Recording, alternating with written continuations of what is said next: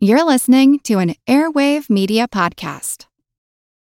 When you need mealtime inspiration, it's worth shopping Kroger, where you'll find over 30,000 mouth-watering choices that excite your inner foodie. And no matter what tasty choice you make, you'll enjoy our everyday low prices, plus extra ways to save, like digital coupons worth over $600 each week. You can also save up to $1 off per gallon at the pump with fuel points. More savings and more inspiring flavors make shopping Kroger worth it every time. Kroger, fresh for everyone. Fuel restrictions apply. I'm Brian Buffini, host of It's a Good Life, the podcast for entrepreneurs. Over the past 25 years, I've built America's largest business coaching company. My podcast takes everything I've learned along the way, some great guests I've met over the years, and gives you the tools to grow your business and yourself. Entrepreneurship isn't always an easy life, but with the right guidance, it can be a good one. So tune in to It's a Good Life, the podcast for entrepreneurs. Tiny fragments of plastics, microplastics, are finding their way into our oceans.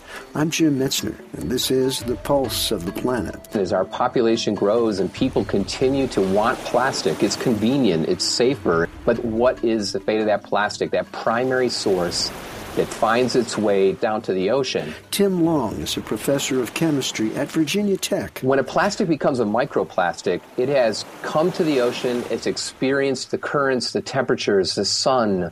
It is fragmenting and decreasing in size. And within weeks, a polyethylene garbage bag will be completely covered by a plankton or some type of biological organism. We call that term biofouling. And now that plastic sinks. And that plastic can be involved in all the different currents in our ocean. It's constantly being irradiated by UV light from the sun. And that deterioration process leads to the microplastic. So we're not putting microplastics in necessarily directly. The ocean itself is taking that pollutant and converting it into that microplastic. Then the consequence becomes even more significant. In terms of fish, ingesting microplastics, or what's the consequence of that plastic transporting other pollutants into areas that have never been exposed to that pollutant in the past.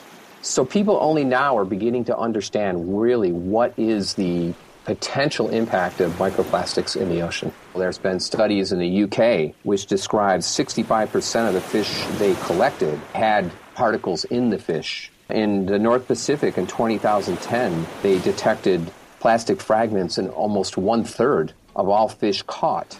If 1/3 of our fish are consuming microplastics, then it automatically raises a concern to us. Pulse of the Planet is made possible in part by the Center for Earth and Environmental Nanotechnology and the National Science Foundation.